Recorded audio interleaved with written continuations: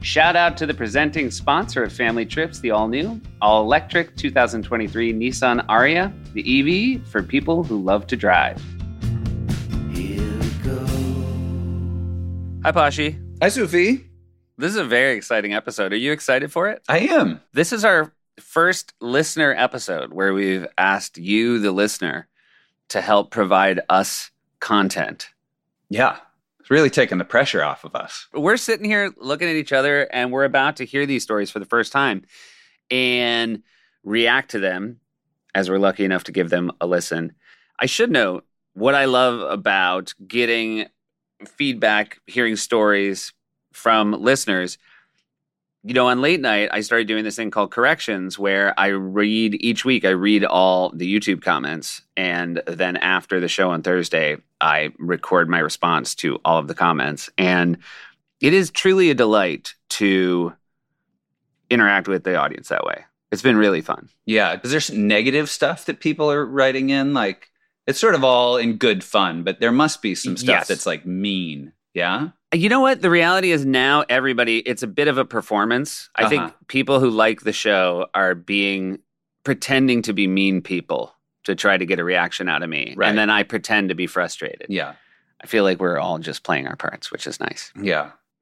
I should note, and I know you're going to blow your top when I say this, Corrections is also a podcast. And if anybody listening to this wanted to check out Corrections, I know you've said time and time again, don't use this podcast to plug my other podcasts. Yeah. Is it bad that I didn't know it was a podcast? It's not great. I mean, I think it's weird that you and I are podcasting together and you have no idea that I'm like doing other podcasts. Well, I kind of do, but it seems like you're really getting into this space. Corrections is just repurposed correction segments. There's no new podcasting. So I'm going to give you a pass. Okay. Yeah. Okay. Do you want to say you're sorry? I don't know that I can say I'm sorry for something that I just didn't know about. I've just learned this, and okay, great. I don't know. That means a lot to me. Thanks. We asked people for their Labor Day travel stories or any sort of travel that happened at the end of the summer. That was all we gave people. And thank you for everybody who called in and left these messages. Let's take a listen to the first one. Real quick, before we do, I just want to say it's a very specific ask to be like, give us your best Labor Day stories. I agree. So, yeah, maybe we're going to learn something about our question based on these answers. Yeah, it's not like, hey, tell us about your summer vacation. It was Labor Day specific. And I don't know, we did also say any kind of summer travel stories, but in the future, would you say, tell us the worst thing that ever happened on a boat? Or do you feel like that's also too specific? Well, I feel like that's also going to lead us to some like sad, tragic stories. In the future, for anybody, don't leave us sad, tragic stories. Yeah, you can. They're probably going to get filtered out because we want people to have a good time here. But who knows? Yeah. Maybe eventually this is a podcast that gets down to some real deep, dark stuff and helps people work through things. Maybe it's like HBO's Barry, where it starts as a sort of light comedy and works its way to the darkest show on television. But I should stress, I'm a huge fan of Barry. Yeah. Also, spoiler alert. Yeah. Oh, sorry. We're going to start putting that at the beginning. Of the spoiler. I've been listening to Barry the podcast. Is it also? Oh, so you knew that was a podcast? Oh, I love the Barry podcast. Family trips with the Myers brothers. Family trips with the Myers brothers. Here we go. All right, let's listen to our first story. Hey dudes, one massive fan of the pod. My name is John, and just really, I try to connect anyone I can with it. So I'll try to make it super quick. I grew up on Long Island, which is about 45 minutes out of the city. And instead of heading to the city on these summer weekends, my family would drive us out to Montauk. Now, I'm one of 7 kids. I'm the youngest of 7. And it was always just utter chaos in the massive green station wagon that we took out east every weekend. But anyway, on the way home, this one time we took my grandma with us. So it was my parents in the front seat, myself and my grandma in like the second seat. In the, I think there was like third seat behind us. I don't remember how big this thing was, but there was a couple of kids there. And then there was like the way back, which had a couple of kids as well. So just anytime we were in the car, it was so loud and chaotic. Everyone was just screaming, and my parents were just so far up front in the station wagon that I don't know if they didn't hear anything or they just blocked it out. Anyway, so we're driving back after everyone's sunburned, and my dad has like fresh fish in the car that he caught. Everyone is screaming, and we're close to home, and we're on a main road and turning onto a side street. And I remember vividly making a left-hand turn, and I was sitting behind my father who was driving, and my grandma was sitting behind my mother on the right-hand side. So we take this left-hand turn, and my grandma is next to me. She was older than for sure. She felt like she was 120 then. I don't know how old she was. She was old. And then as we take the turn, my grandma is gone. And I did like a double take, and I start screaming. So I'm screaming and no one's reacting. And I'm like, grandma's gone. No one reacted. We keep driving, and I scream again, grandma's gone. No reaction. And then finally on the third time, I scream at the top of my lungs, grandma's gone. And my dad just casually turns around, sees that my grandma has rolled out of the car. Like literally the door, I guess, was ajar or something. And she'd rolled out of the car and she was just gone. And I was like 7 or 8, like traumatized that this could actually happen. My dad just pulled a U-turn, picked up the old grandma, put her in the car, and we just kept driving, and no one ever said anything about it. And I realized at that moment that my family was chaos. Oh, that's just the best. That's incredible. Also, I will say, what a happy ending that someone said grandma's gone and it didn't mean that she was dead. Yeah. But she could have been. She could have been. Yeah. And I should say, apologies if that is a part of the story that was left out. It doesn't sound like it that they drove it doesn't on. Sound like it. Sounds like grandma's okay. The one detail I really wish I knew is, was it the dad's mom? Oh, yeah. Was he spinning back to pick up a mother-in-law, or was he spinning back to pick up his own mom? Did he hear each time that grandma's gone and until someone else reacted? He was like, all right, fine, we'll go get her. I have that fear sometimes of cars, of just like not trusting the doors. Yeah. Or I've driven like with a dog on my lap, and if they stick their head at the driver's side door, which must be illegal, but I sort of am always worried, like, what if this door opens? I feel like we might think that grandma was passive in this, but in reality, she might have been a very old woman in a car full of screaming kids and fish. Yeah. Who thought to herself, fuck this, I'm out. And just on a slow turn, realized that might be her best chance to pop the door and sort of do a soft barrel roll onto the curb. Yeah. And maybe this way someone will pay attention to me. Yeah. Someone will see me on the side of the road. The part of the story our kind listener left out is that not only did the dad have to make a U-turn and go back, he then had to chase down grandma. Who was running. Who was running and trying to wave down a car with less kids and fish in it. Yeah, I feel like also it makes me nostalgic for the days of the station wagon. Like, I know there are still wagons, but now it's SUVs. Yeah. And there are station wagons, but I can picture that big green station wagon. They were such good cars. They were such fun cars. We never had one, but we had friends that did, and they were just always so great to get into.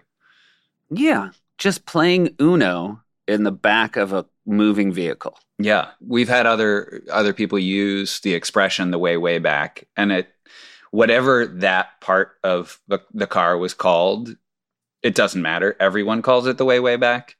And also that it was a place where kids would regularly ride. I like too that the path forward that family chose was just to never speak of it again. Yeah. And I do think, not that I recommend this, but obviously if you have a family member who's reached a certain age, you can move forward knowing that no one will believe them if they say that they fell out of the car. Yeah. So you just don't speak of it. You get away with it. That was an A+ story. Thank you, John. Thank you, John, and thank you for listening. I've never been to the Hamptons. That's the Hamptons, yeah. That's the Montauk is the very end of it, yeah. That's what I think of when I think of the Hamptons now, of John and his family. So that's great. So you don't think of extremely wealthy people? No. You just think of grandmothers popping out of state. Yeah. I've always thought of the Hamptons kind of with some disdain for what it implies, but now I kind of like the Hamptons a little bit more because of John's story. I think the person I most associate the Hamptons with is Lorne Michaels, who goes out there, and now I'm gonna imagine him saying, the best part about the Hamptons is just grandmothers popping out of cars. Let's hear our next story. Last summer, I went to Yellowstone National Park with my family. And while we were there, we're driving in the middle of the park, about 45 miles per hour down the road. There's no service, middle of nowhere. And I reached down to get a snack out of the backpack. And when I reach down, the backpack kind of catches underneath the chair and I yank it up. And the bear spray that was in the side little holder where you put a water bottle gets stuck under the chair, and the latch comes off, the safety latch, and it sprays all over me. Now, bear spray is mace, but for bears.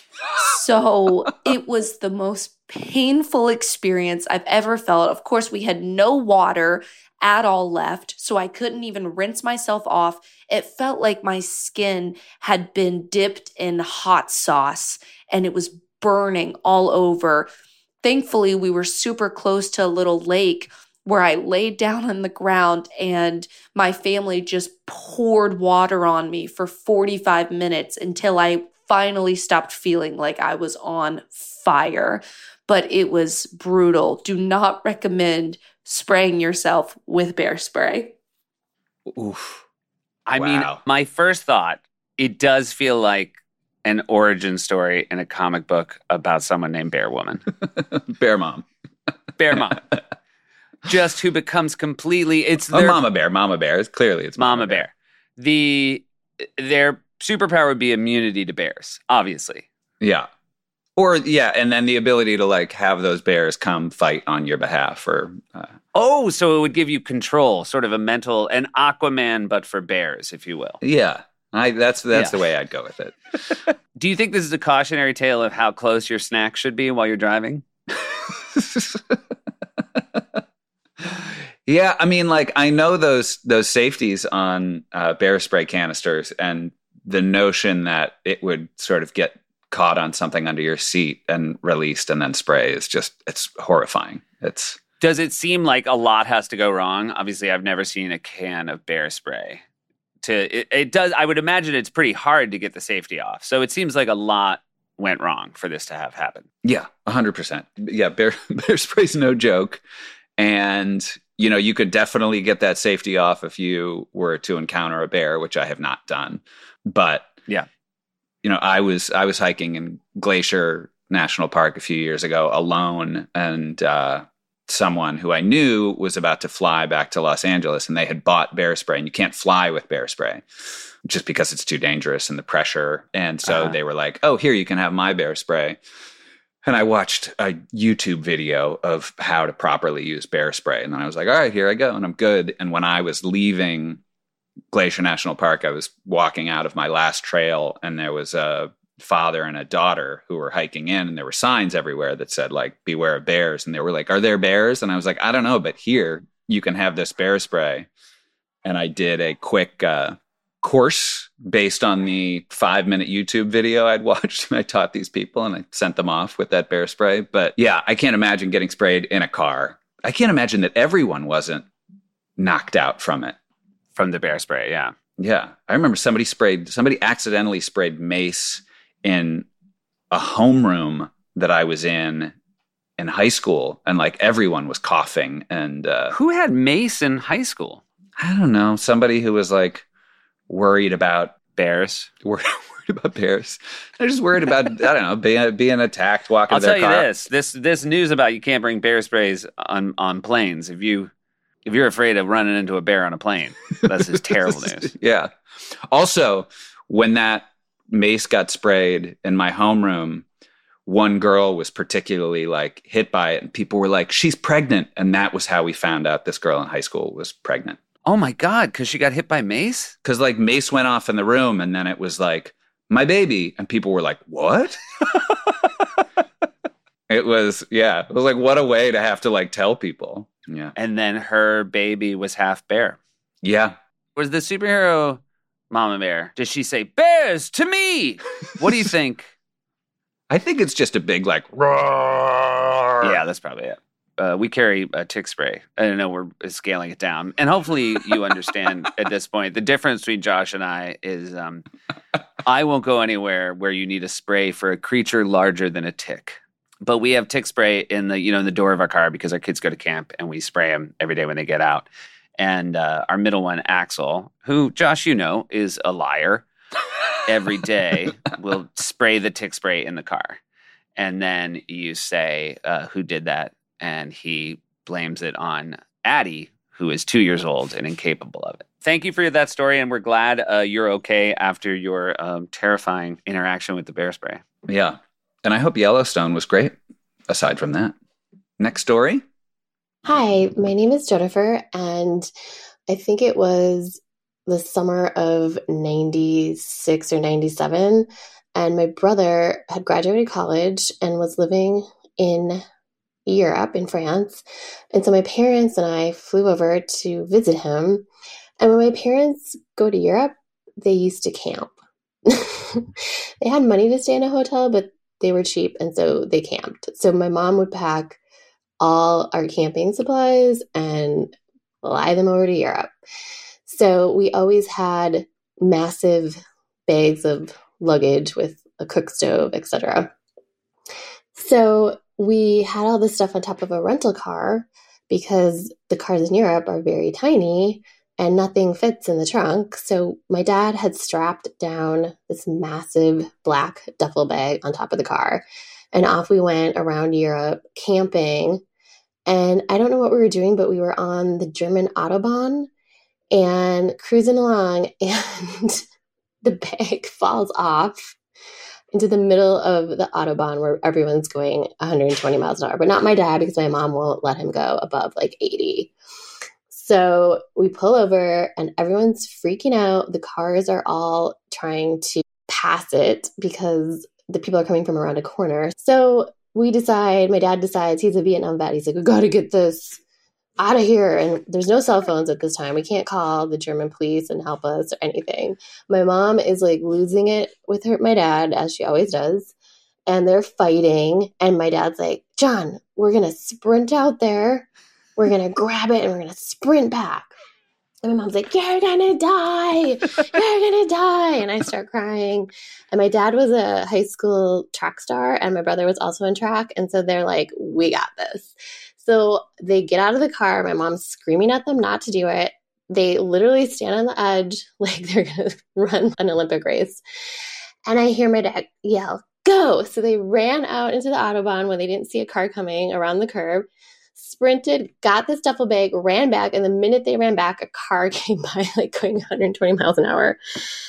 And then we just put it back on and continued with our trip as one does. And that was one of my favorite memories. Oh. That is a wonderful story, Jennifer. Thank you. Now, of course, it could have been worse. As we know, God, it could have yes. been, well, one thing, in some cases, it's not a black canvas bag. In some cases, it's a grandma. Yeah, in that sense, yeah.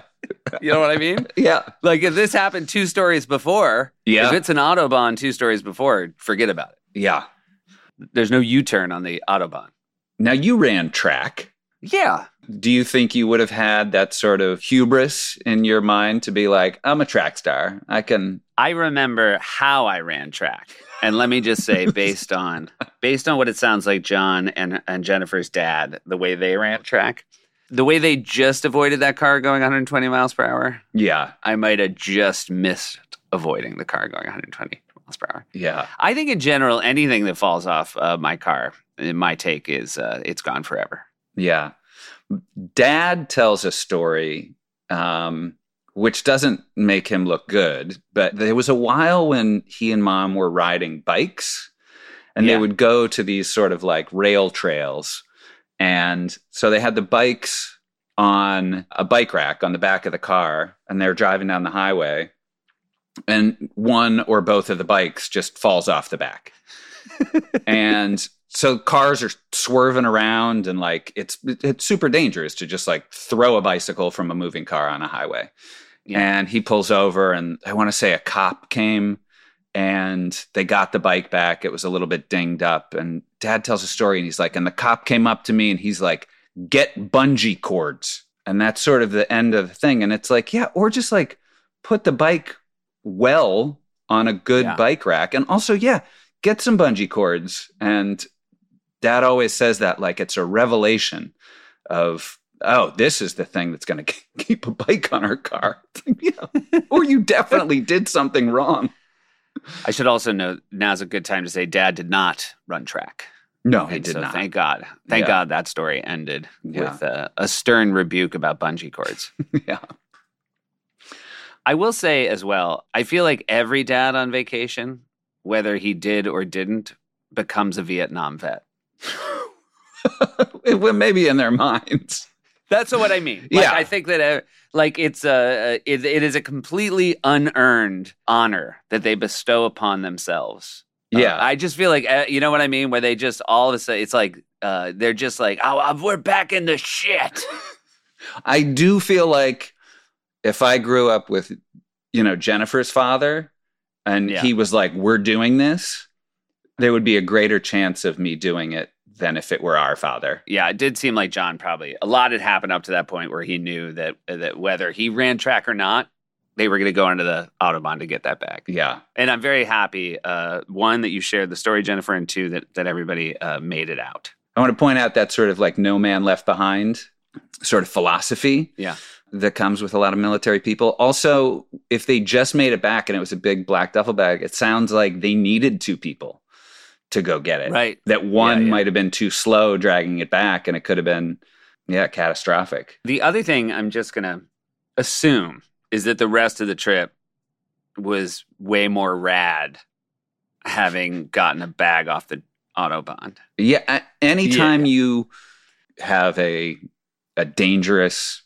experience or encounter like that, it makes you feel more alive. Yeah. And so I wonder if they were buzzing the whole time and Jennifer and her mom were, or at least her mom was like, right. That's right. Exactly. They had the trauma of having been on the sidelines and watching it. Right. Whereas like John and the dad had the rush of we're going to live forever. Yeah. And how many like secret high fives they had for the rest of the trip. That's great. You took German in high school, Josh. Can you say high five in German? High fünf. Fliegende fünf. Let's hear our final story. Hi, guys. My name's Angela from Portland, Oregon. And I just want to first say I've been really enjoying your podcast and it's brought back a lot of memories. And my memory was a very interesting trip that my brother and I took with my dad. We used to visit him in Japan every summer in the early 80s, where he was the managing editor of the Stars and Stripes military newspaper. So we were there in 1984 visiting him, and we took a trip within a trip.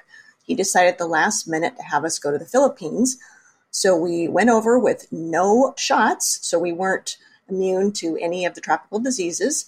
And we flew over in the belly of a B-52 bomber. And on the base, we were lent a car with a large American flag on it, which, keep in mind, this was during the Marcos era.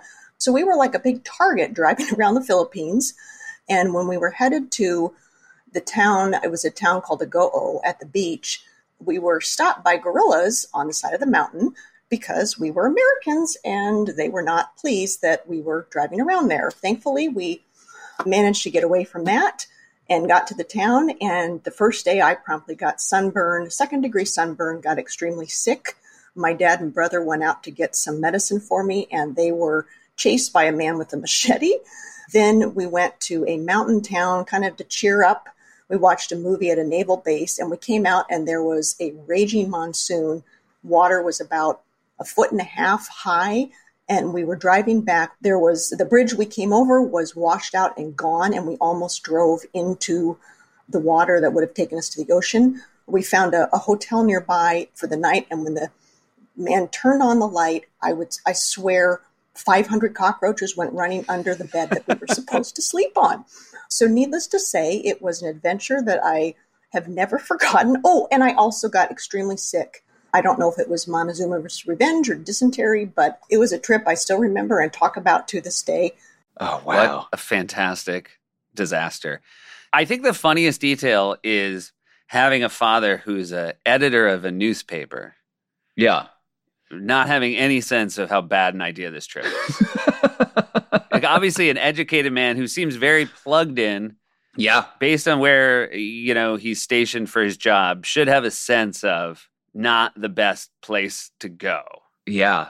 There's also, if they went to Japan to see him, there's so many places to go there. Yeah, it's true. It's like, but you know what? Let's get in the belly of a B-52 and I know a place where there's machetes. I know where there's machetes and the sun's too hot. And diseases that we're not immune to. I mean, that is really the thesis of this podcast. So thank you so much, Joanne. That sounded like the worst trip ever. And yet so much joy in her voice while she shares it with us. Yeah. Yeah. I mean, I had a nightmare trip to Thailand that I took alone years and years ago. And it was just like, it was a comedy of errors. Like there was so little good that came of it, but it sticks with me. I feel like I learned a lot of lessons out there. So I'm sure Angela did as well. I don't quite know how old she was when she took the trip. I can't imagine it's comfortable, but I would think belly of a B-52 at a certain age is a kick-ass way to travel.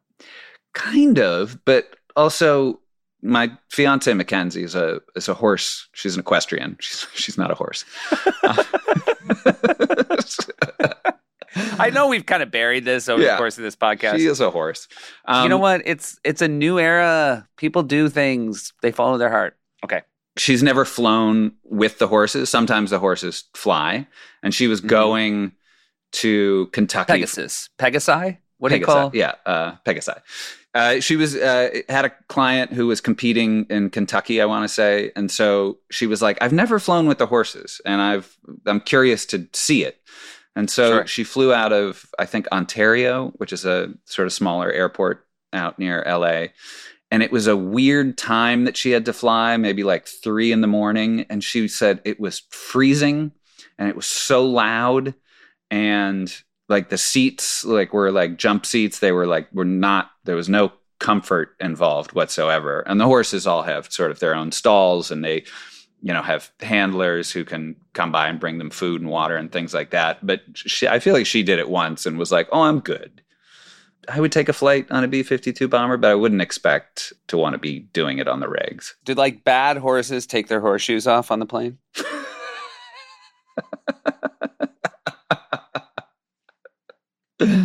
Should we do some horse on plane jokes? No, I'm not going to do it. Yeah. That was great. That was great. Thank you, Angela. We're going to do a Q&A now as well. We also asked for those. We asked for the Qs. We'll provide the As. But first, let's take a quick break, and we'll be back after this. This episode of Family Trips is brought to you by the all-new, all-electric 2023 Nissan Ariya. And Josh, we took a lot of road trips. I'm deeply resentful, regretful that we never did it in a car as nice as the Nissan Ariya. I mean, it's comfortable, smooth ride, nice tech. Here's what the good people at Nissan have said about this car. It is a vehicle that has available 389 horsepower with instant responsiveness while simultaneously featuring a design so elegant it's literally described as timeless Japanese futurism. What I wouldn't give to be described that way. Literally, also. I don't know if you could be described literally as timeless Japanese futurism. Maybe sarcastically? Yeah, but the Nissan Ariya, literally timeless Japanese futurism. Real quick for our listeners, tell us a little bit about E-Force all-wheel drive.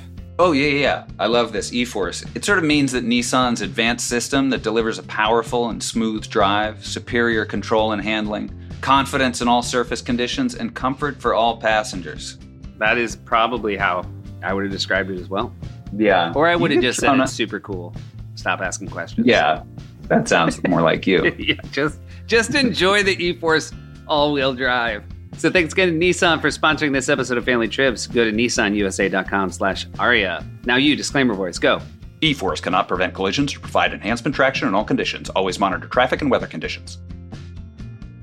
Josh, this isn't the first time we've talked about Element, the tasty electrolyte drink mix, but I'm telling you right now, huge fan. Yeah, so am I. It's got none of the junk that you get in a lot of other energy drinks. There's no sugar, no coloring, no artificial ingredients, no gluten, no fillers, no BS. But there's a lot of salt, and that's really important, not only for people like me, a workout warrior, but also for people like you who drink too much and wake up hungover.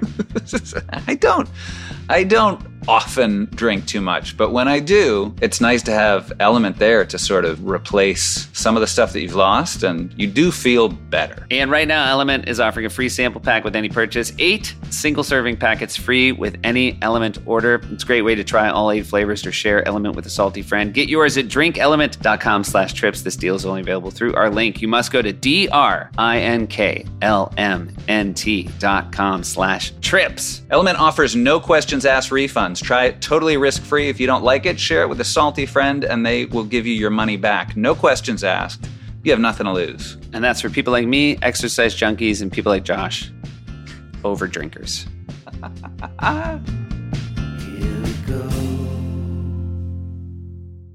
Hi, it's Monique from Australia.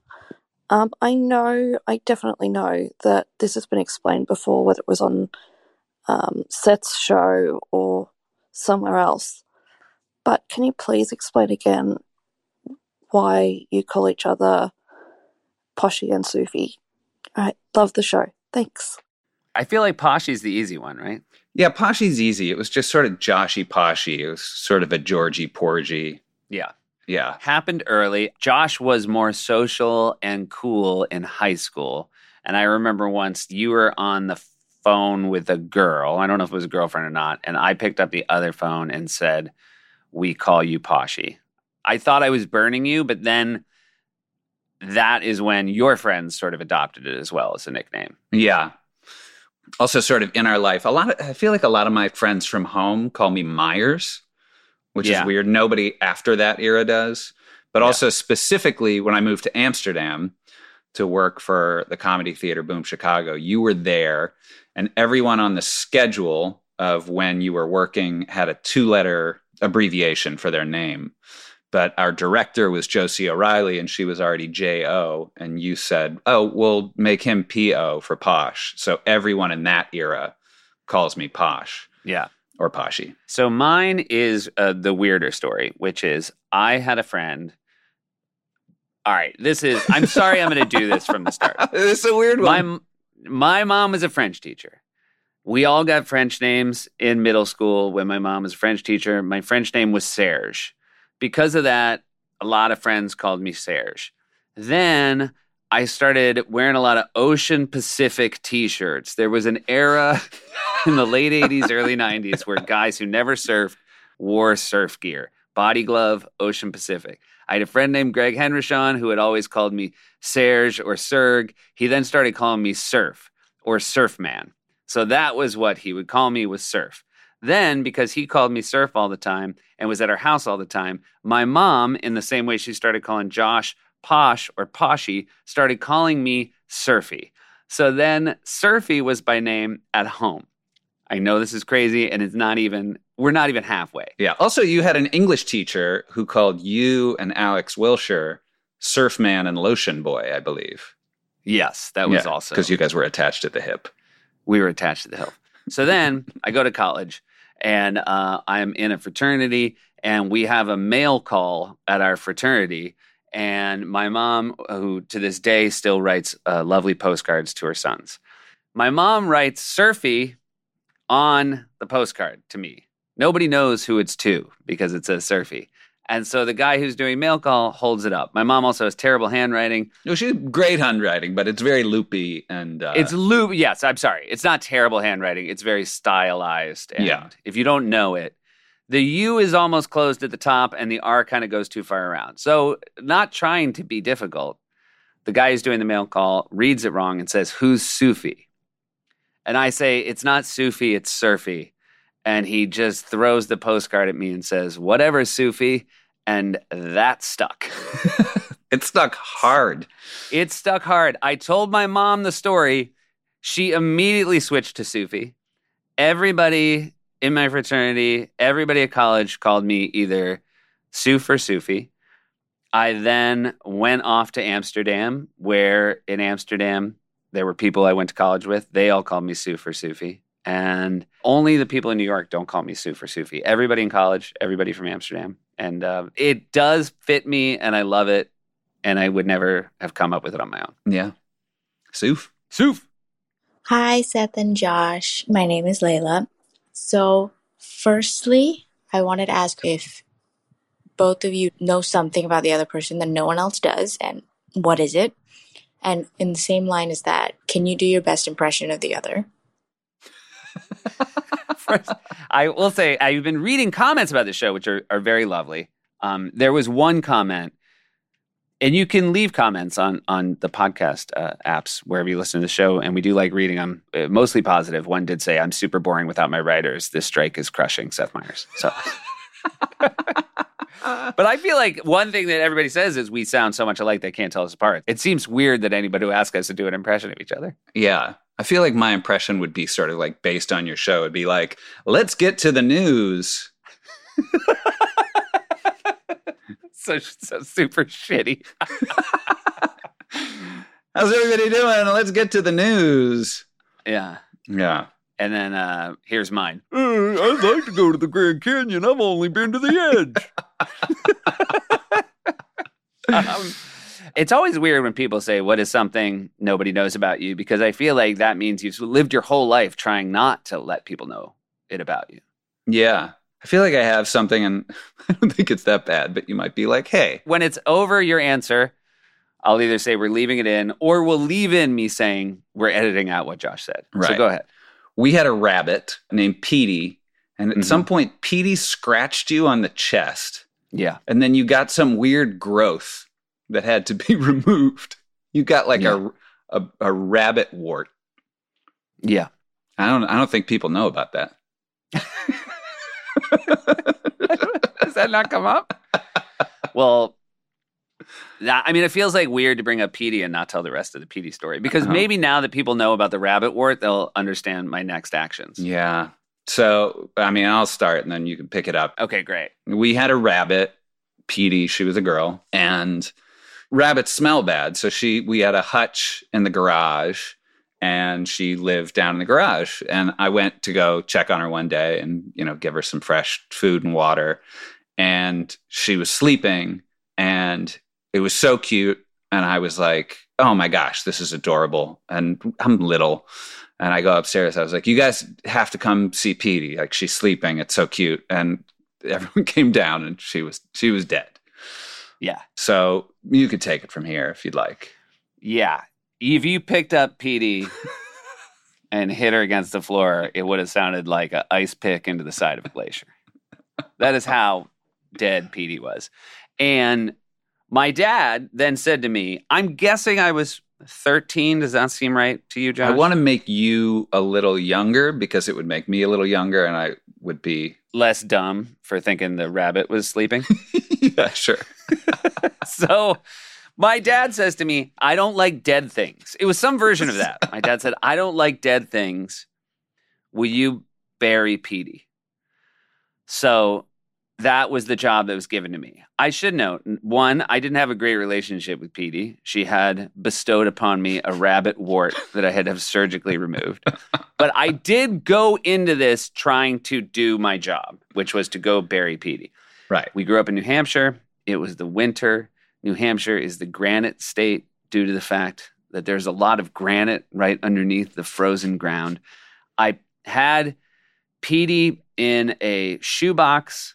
I went into the backyard with a shovel, and I spent probably less than an hour, but I'm going to give myself an hour of trying to dig a grave for Petey, and I could not even dig a shallow grave for Petey. I then I should note, Josh was beside himself. I didn't feel like this was a good time to walk inside and give them the bad news that there was no hole to be dug. And so I put Petey in the garbage. Also, she wouldn't fit in that shoebox, right? There was a lot wrong with the plan of how to bury Petey. I think maybe that was why I didn't. Yes, because I came upstairs while you were crying, opened the door to the basement, and said, she don't fit in the shoebox. And then you just cried a lot more. So I, at this point, didn't want to give any more bad news about how the burial was going. Sure. So I then made a little mound of the dirt that I had managed to build up. Yeah. And put Petey in the garbage. And there was a rock. There was a rock. There was a rock, a headstone, sort of. Yes. Yeah. I put on a show that this was where Petey was buried. And then you came out, we all came out, and you said a few words about Petey. Yeah. Over this fake grave. Yeah. It was like a sled riding trail of ours, and we would always have to build up a snowbank so we didn't go over Petey's grave in the future. Yes. And so for years, this was the accepted narrative for what had happened, is that I had buried Petey. And then I don't remember the evening. What I remember about it, it was one of the first nights where we were drinking with mom and dad. Like we were at the age. Yeah, I feel like it was 15, 20 years later. Yeah, it was a long time later. We were having wine with mom and dad. It was a genuinely great night. Yeah. And then I completely misread what everybody's vibe was and said, you guys want to hear something really funny? So this, by the way, gets to the heart of what's something nobody knows about you, because sometimes the thing people don't know about you, they should never know about you. Yeah. Because I told them a thing they didn't know about me. I feel like Petey came up in conversation. Yeah, it must have been. It wasn't out of nowhere. But Petey came up in conversation. I'm like, oh, you guys want to talk about Petey? Here's a really funny story. It went over like a lead balloon. Yeah, you told essentially this story. You were like... I told this story like this, and I believe Mom's response was, I say words over that grave to Petey every day. No one thought it was funny in the moment. It was. No one thought it was funny or gobsmacked. Cool. Gobsmacked. Yeah. Anyway, rest in peace, Petey. Rest in peace, Petey. You wart-given monster. All right. Well, next question. Josh, were you in the car with Seth when him and his friends ran over that moose? Also, on a similar note, Seth, why do you have so many stories about animals dying? Wow, right on the heels of the Petey story. Yeah, that's kind of hard. It's very hard for me to be like, do I have a lot of stories about animals dying? I was not with Seth for that moose event. Yeah. Yeah, I'm sure I would have remembered it. It sounded awful. Yeah, I was riding with my two friends. Again, Greg Henderson, second name drop in this episode, and Andy Colmer. Andy was driving. I was riding shotgun. We were in New Hampshire, where there's a lot of signage about mooses are going to cross here. And there's a lot of bumper stickers that say, brake for moose, it may save your life. Yeah. Which I've always thought was not an instruction anybody needed. Mm-hmm. I feel like if you saw a moose, you'd do that anyway. Yeah. You know what I mean? Yeah. It's like a sign like, don't go over a cliff, the fall will kill you. Yeah. Unless you're like the kind of dork who drives like an original Hummer and you're like, I'm going to take that moose down. Yeah, that's true. So yeah, a moose came out on the road and we tried to brake and we hit the moose. And everybody was fine except for the moose. The moose. Yeah. Yeah, so I don't know. I guess the question I would have is for the animal kingdom is why you keep dying around me. Yeah. I'm not asking for it. It is really heartbreaking because it does now feel like I sort of have something against animals that we've had back-to-back stories.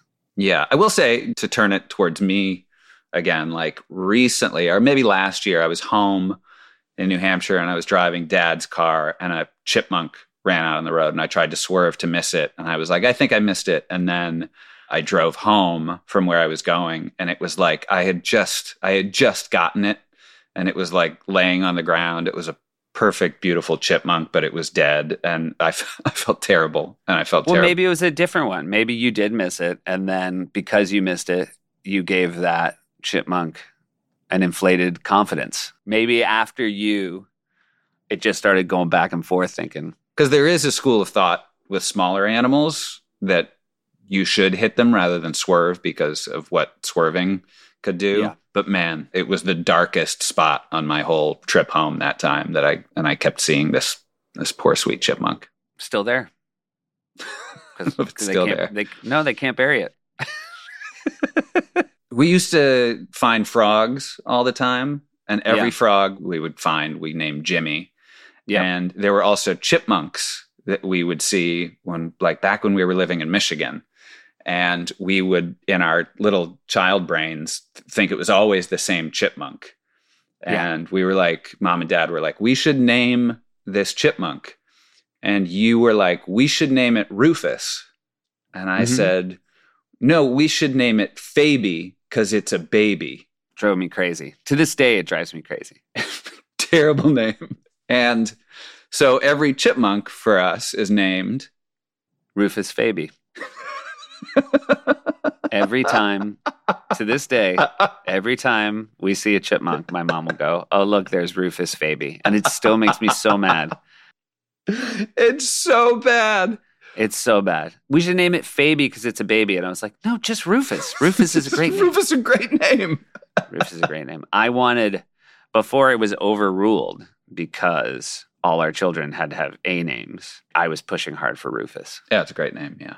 That's great. Yeah. And then it would have been fun because for the first couple years at least, Rufus would have been a baby.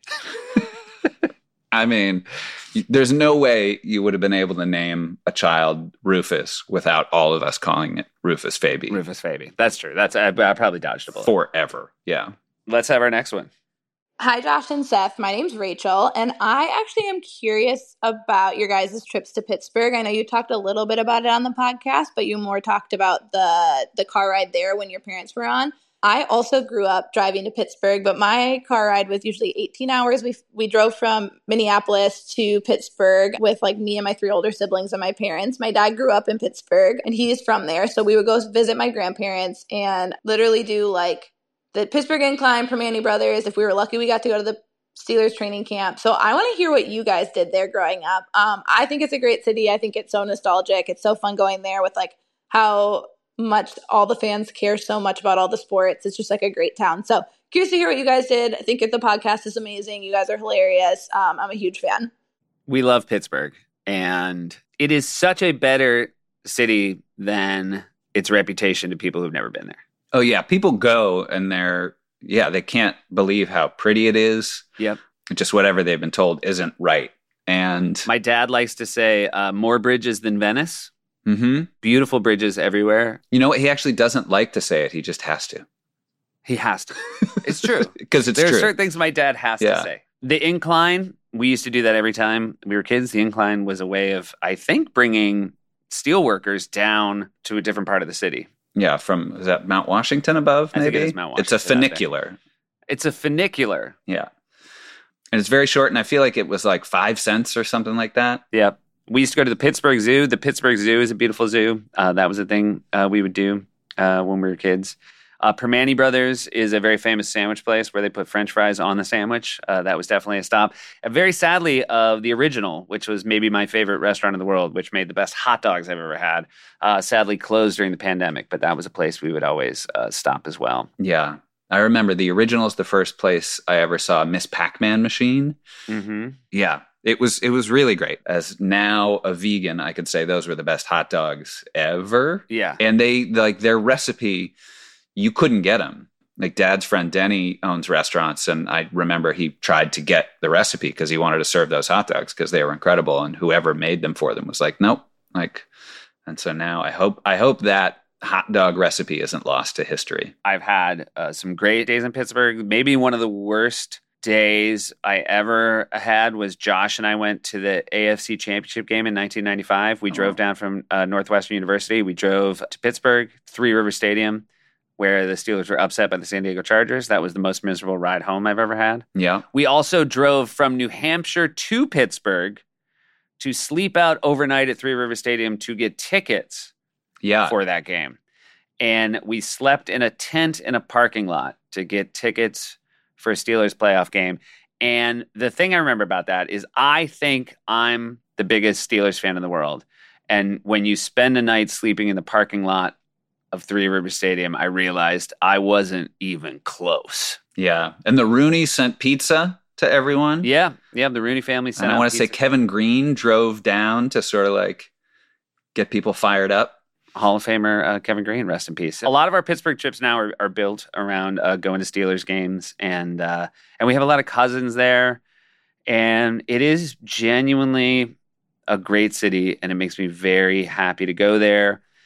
I think recent years we had also very sadly passed away last year, Franco Harris, Steelers Hall of Famer. Yeah. We got to have dinner with him and his wife and his son. And so those are really, to grow up with your dad always talking about how great the 70s Steelers were, to have those moments where we got to share that with him was really cool. So Pittsburgh forever. Yeah. It's the best. Also, the great museums, the Warhol Museum, obviously we didn't go to when we were kids because it wasn't there, but man, it's a fantastic museum. Yeah, love that city. And we went to a great vegan restaurant last time we were Polish vegan restaurant. Yeah. Sort of in a neighborhood Dad said he had kind of only driven by and not stopped in. And it was great. So go Pittsburgh. Go Pittsburgh. We're rooting for you this year. We're hoping for the Super Bowl. More bridges than Venice. Yeah. All right, next question. Hi, Seth and Josh. I was wondering if your family had a classic soundtrack that you listened to during your family road trips. My family always listened to the Forrest Gump soundtrack, and I'm curious if your family had a tradition like that as well. I think it goes without saying, we were a John Prine family. Yeah. Is the album just John Prine? Yeah, the first John Prine album is John Prine. He's sitting on a bale of hay, and it was my parents, when they were young in Chicago, they would see him live, and that was just an album they play all the time. And a few years ago, do you remember the night we just went home with Mom and Dad? We were staying there. Was it Dad's 70th? Yeah, it was a birthday thing, and yeah, we were all there. And then after sort of the party that was out at a restaurant or something, we went home and just put on Prine, and we're singing and laughing. Singing so loud. Dogs were barking. Yeah. But we know, I would say, and again, when I say we know every word of that album, it's probably 35%. But we sing it like we know every word. With the confidence of 110%. With the confidence of 110%. And so that was it. I think John Prine would 100% be the album of our youth. Yeah. To me, that was my sort of biggest loss in the pandemic. Yeah. It was so sad to lose him. Yeah. And then like he had other albums, like The Missing Years sort of came and got us as well. That's a great album. In Spite of Ourselves, his duet album is oh my gosh. Great. Yeah. So if you don't know John Prine, I would say check out John Prine. And I will say, again, Jeff Tweedy, who does our opening theme song, Wilco is very much feels like a John Prine from that tree of music. Yeah. Yeah. It's really sort of Americana, great stories. Yes. Great lyrics, and not the best voice ever by any means, but man, what a voice, and just like so much character. Yeah. You feel like you know him. Yeah, truly. So that was our soundtrack. We'll be back with more from our listeners right after this. Hey, Josh. Yes, Sufi. So the other day, Mom was at my house, and she put her hand on my shirt, and she said, "This is such a soft shirt. I love a soft T-shirt." And you know what I said to her? What's that? Get your goddamn hands off me. You guys. Support for today's episode comes from Marine Layer. It is the softest T-shirt mankind's ever made.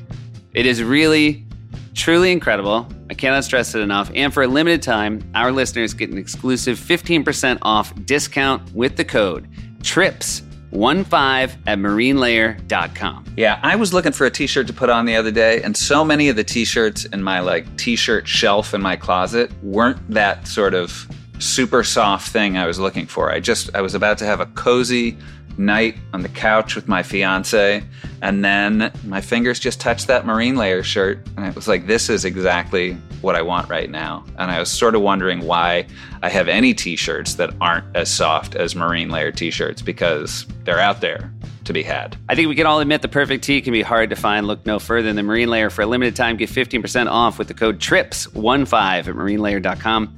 That's code TRIP15, TRIPS15. Don't do TRIP15. TRIP15, they come and take your house. TRIPS15 for 15% off your entire order at marinelayer.com, saving your closet one shirt at a time.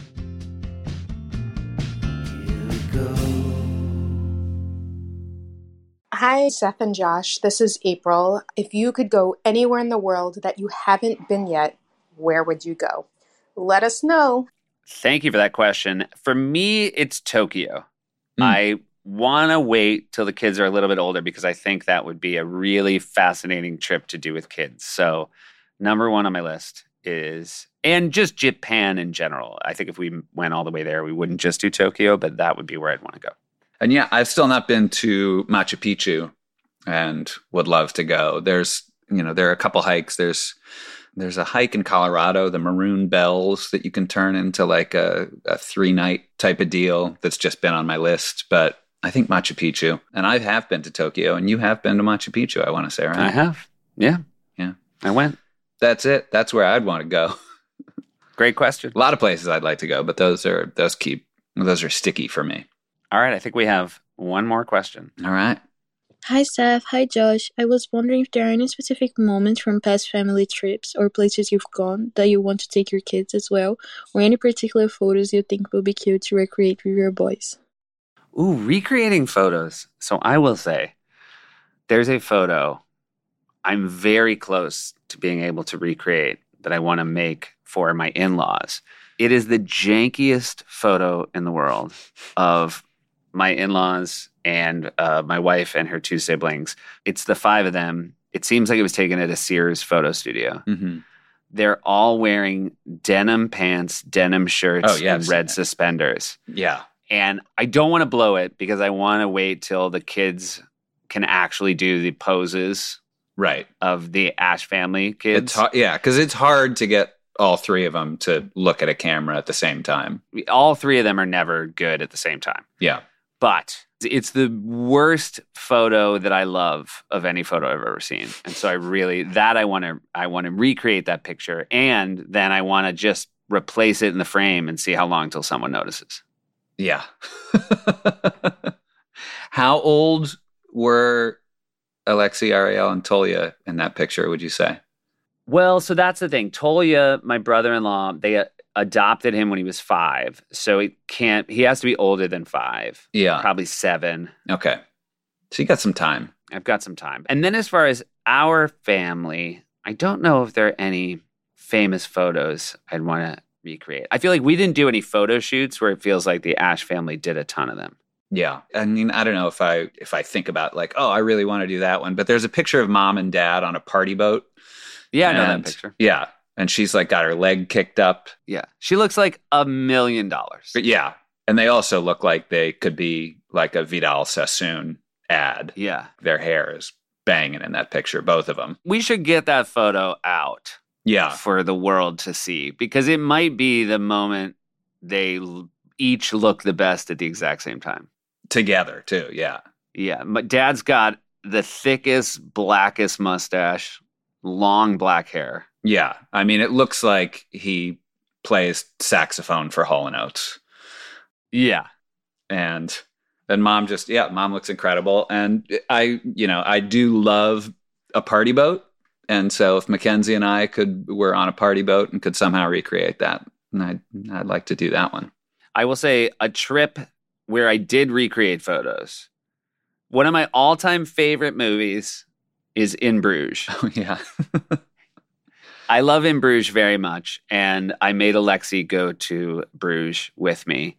And over the course of the time we spent there, I had her recreate a bunch of scenes and take photos of it. Did she like that? And then, you know what?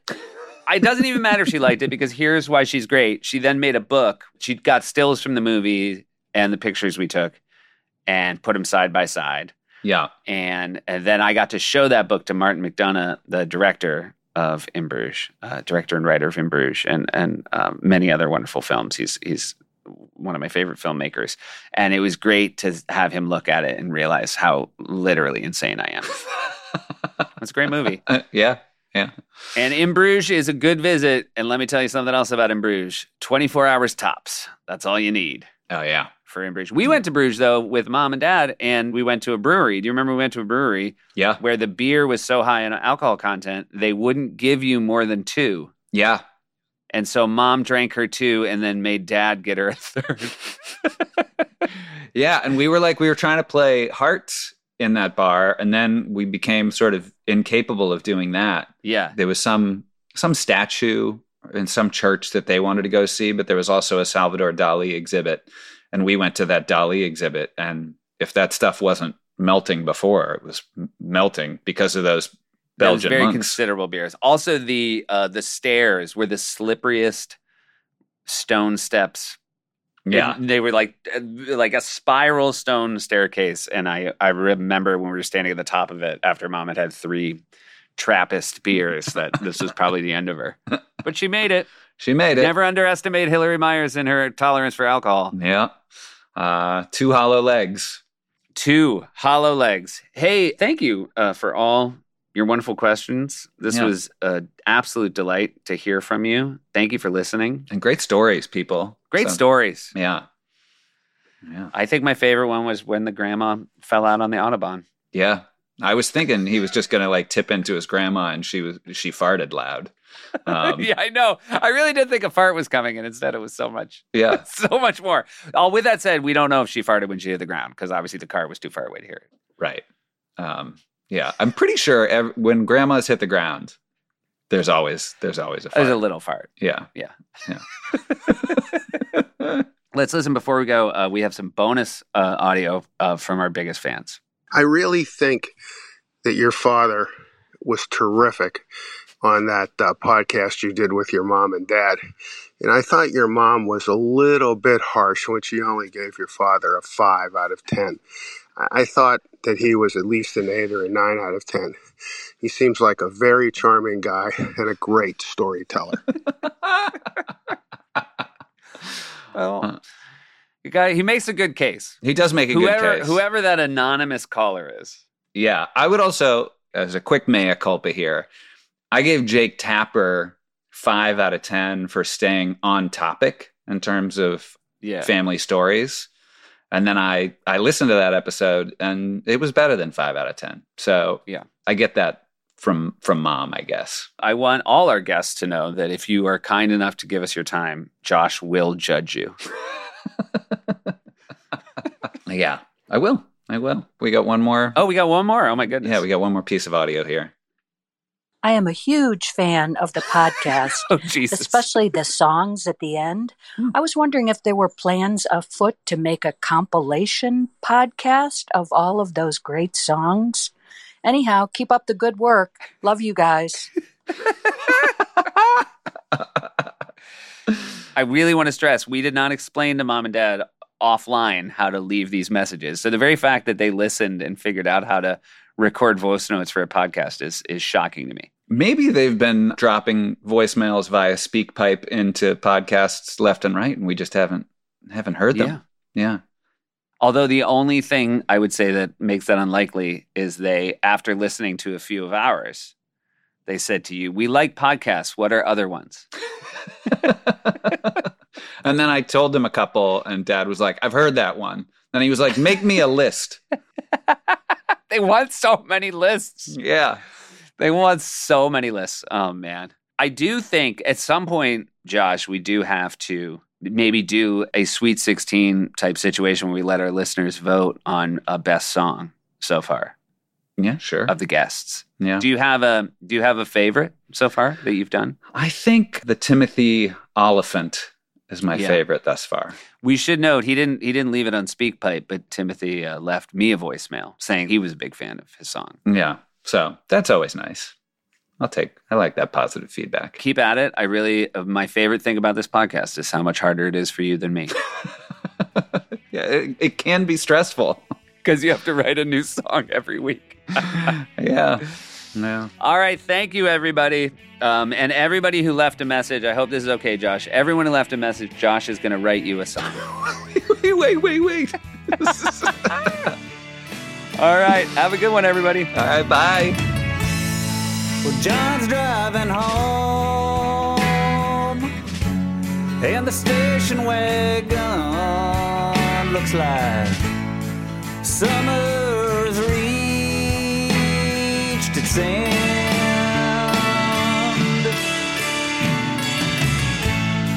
The car was just packed, 7 kids in the back, and that's when they went around the bend.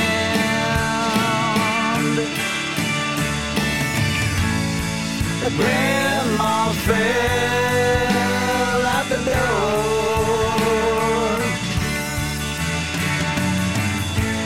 Maybe Granny won't come on vacation.